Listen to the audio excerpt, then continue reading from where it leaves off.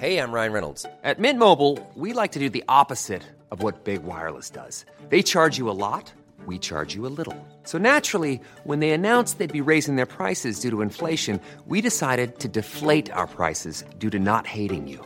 That's right. We're cutting the price of Mint Unlimited from $30 a month to just $15 a month. Give it a try at mintmobile.com/switch. $45 up front for 3 months plus taxes and fees. Promo rate for new customers for limited time. Unlimited more than 40 gigabytes per month. Slows full terms at mintmobile.com. He kōna ipurangi tēnei nā te reo irirangi o Aotearoa.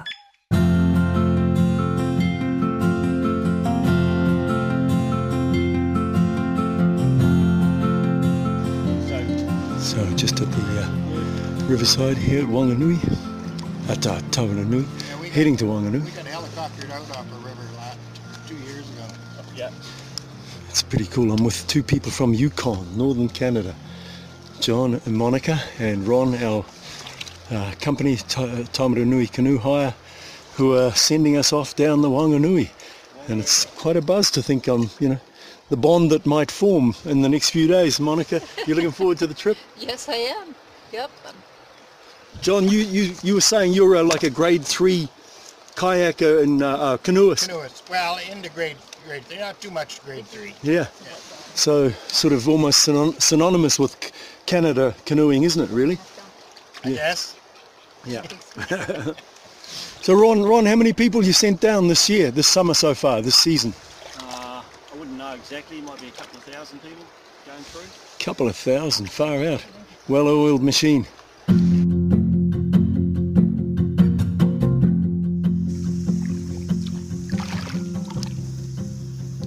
Man, Whanganui River, so calm just now. Out of the wind, there's been a bit of a wind pick-up on some of the stretches, but just lots of swallows darting around the river. We can hear a little bit of a rapid just coming up ahead. So quiet, late afternoon, very, very peaceful.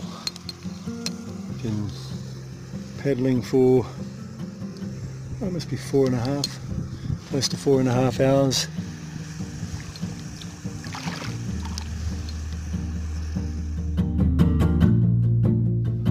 Okay, so day 2 on the Whanganui River. We're just all packed up and getting ready to go. I'm with John and Monica, and it's really cool because you spend time and you get to know each other a little bit more. So the history of Yukon, what drew people to Yukon in the first place? Well, the white people, it came with the gold rush in 1898, and most of them would go up boat from Seattle up to Skagway and then over the Chilkoot Pass and build a raft or a boat and float all the way to Dawson City and then lose their shirts gold mining, most of them. And the next rush was when they built the Alaska Highway during the Second World War.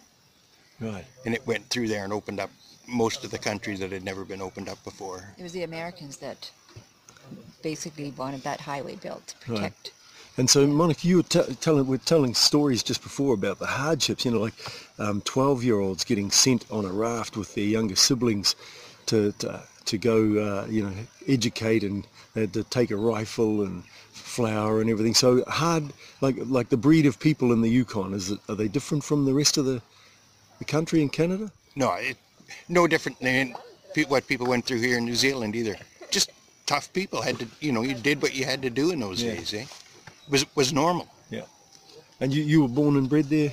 No, Monica? I was born in Northern Ontario, and then after I finished university, I went to Northern BC, and then I was headed to the Yukon, and then met John, and was going to go stay for a year, but yeah, the roots got deeper and deeper, and then we stayed. And your profession is? Yeah, I'm a nurse. Yeah. Yep. But then in between we do market gardening. We raced sled dogs for 18 years. Oh, really? Yeah.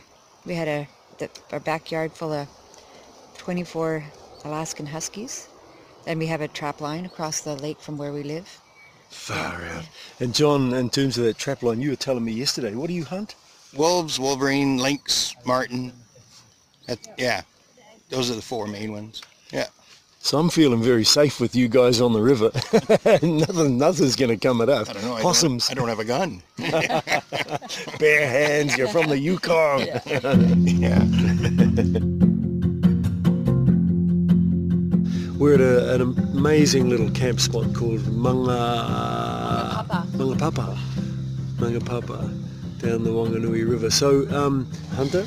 Cheers, Yes. thank you. Hey. And Jackie? Hello. Like you guys, honestly, just watching you last night and then today paddling the river, it's just like wicked, man. If more people your age were doing this kind of gig, we'd probably be destined for a very nice world. So, how long you guys been in New Zealand?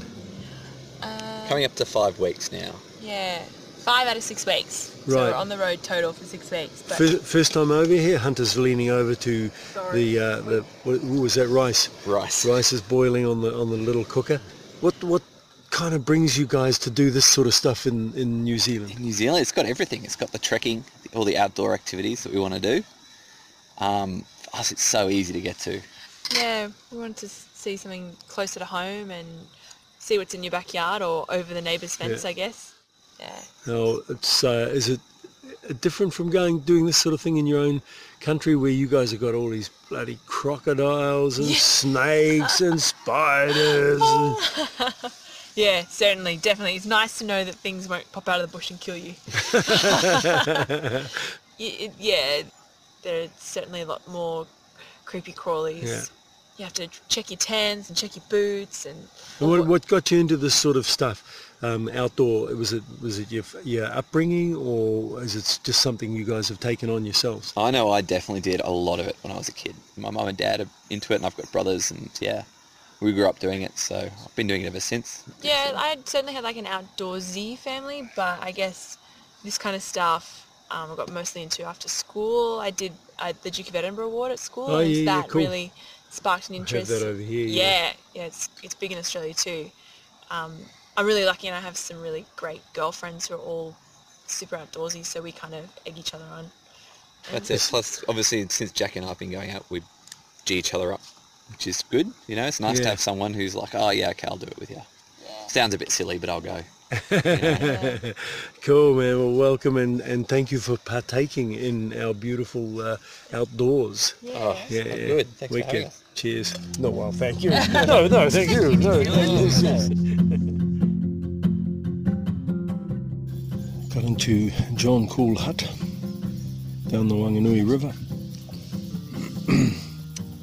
My mates, Monica and John, the Yukon Canadians, they're camping, as are the young Australian couple and the German couple that we've been hanging with on the way down the river.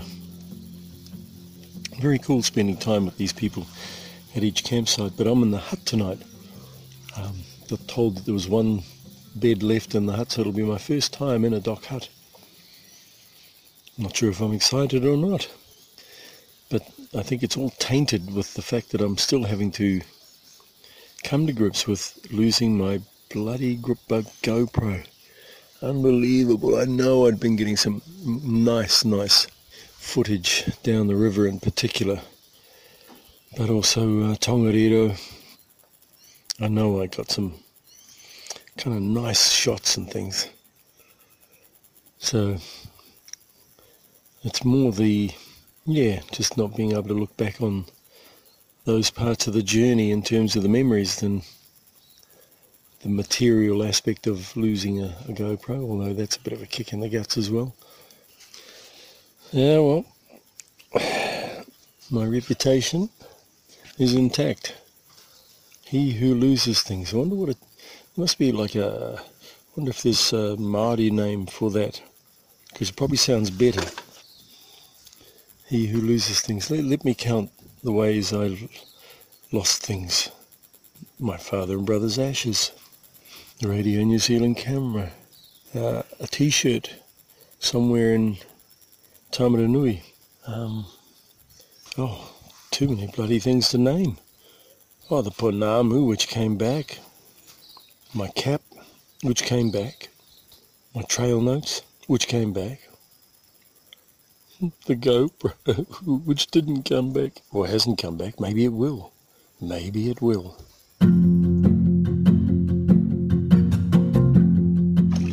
Start of day 5, Whanganui River. So 4 hours paddle to Pipiriki, where I'll hop on a bike and ride to Whanganui. I'll have to give it a bit of a bash too, because I want to try and get in there to get the last bus to Palmerston. And I have to say goodbye to John and Monica, which will be it'll be a shame to do, because there's been such a buzz to hang with them. Yet another mist enshrouded morning on the tops of the forest surrounding the river, but clear and green, rich vista down on the river. Got a couple of good rapids coming up today too. One called the 50-50, because 50% of people go over, tip over. Let's see how that goes.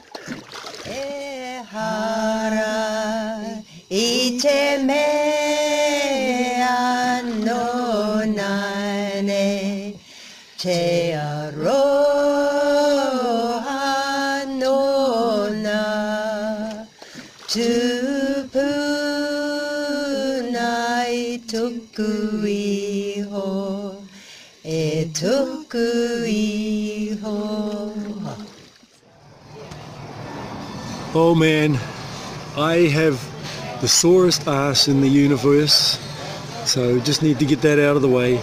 Just ridden a bike, I think it's about 80 kilometres, paddled for 3.5 hours this morning, then to Pipiriki, and part of the trail you can get a bike if you pre-arrange it with the canoe company and you ride into Whanganui, which is what I did because I wanted to get here as quick as I can to get to Palmerston North.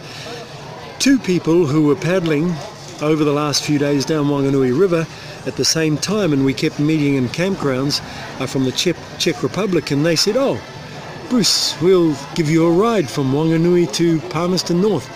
They got out of Pipiriki, they went back to Ratahi to get their rental car. They've driven to Whanganui to pick me up, and we're going to have some dinner, and then we're driving through to Palmerston North. So these are my latest trail angels, Vladimir and Elena from Czech Republic. So thank you very much, you guys. You're most welcome. Yeah, we're very happy to have you. And you've paddled Whanganui River. How was that? This was so different from any other trek that we did. We're really happy we decided to do this special great walk.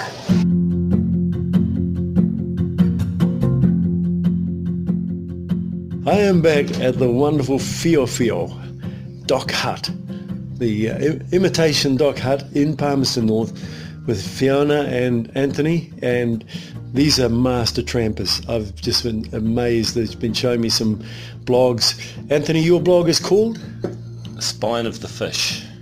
We are not master trampers. We're almost gonzo trampers. Well, we're latter day trampers. Yeah, we make it up as we go along. Yeah. So we've only been doing it since we were in our mid-40s. So we are not master trampers. There would be a lot of people who would look down upon us with that kind of terminology. Actually, yes, and because Fiona, you were showing me. No, Anthony, you were showing me the videos that you've been shooting of you guys out doing the conservation work with the woman who heads that Fio conservation project, and who's the guy who? What age is he? The guy who goes with you, Warren. Warren, he would be. I don't know.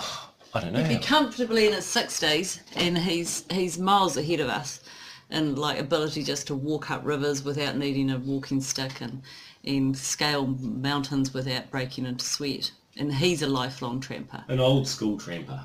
Old school tramper, yeah. Because that's the possible way. One of the videos you showed me, though, what were the boots they wear? They're wearing bullers, Scalar-up bullers. Is that what they're called? Yeah, so they're gum boots with laces.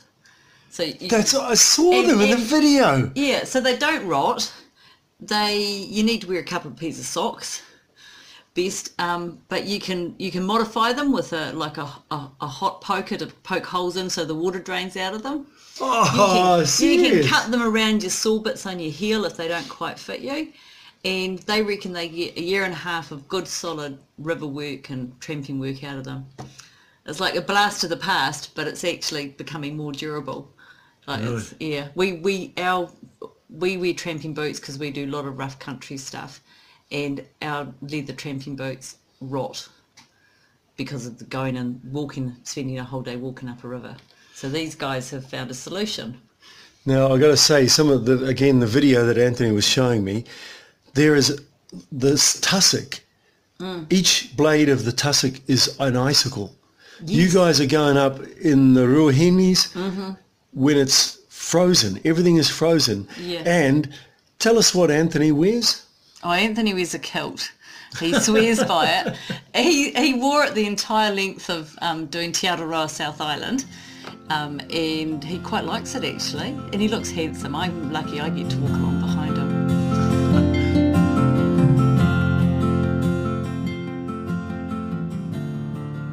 But man, if you have ever thought about potentially doing the Whanganui River, get a hold of one of these companies, come down, get your friends, whatever. It truly is a pretty bloody wicked experience. Quite stunning. This is our land. This is New Zealand. Aotearoa. Well, that's it for the long way home for this week. Next week, I'm getting closer and closer to that wonderful moment that I'm looking forward to, of finishing off the North Island and moving on to the south. Don't forget, if you've got friends who might be interested, tell them to tune in to RNZ, The Long Way Home. The Long Way Home is produced by Bruce Hopkins and Justin Gregory. The executive producer is Tim Watkin. The engineer is Jeremy Veal. Subscribe to every episode of The Long Way Home podcast at iTunes or at radionz.co.nz/series. And while you're there, please rate us. That way more people get to hear these stories.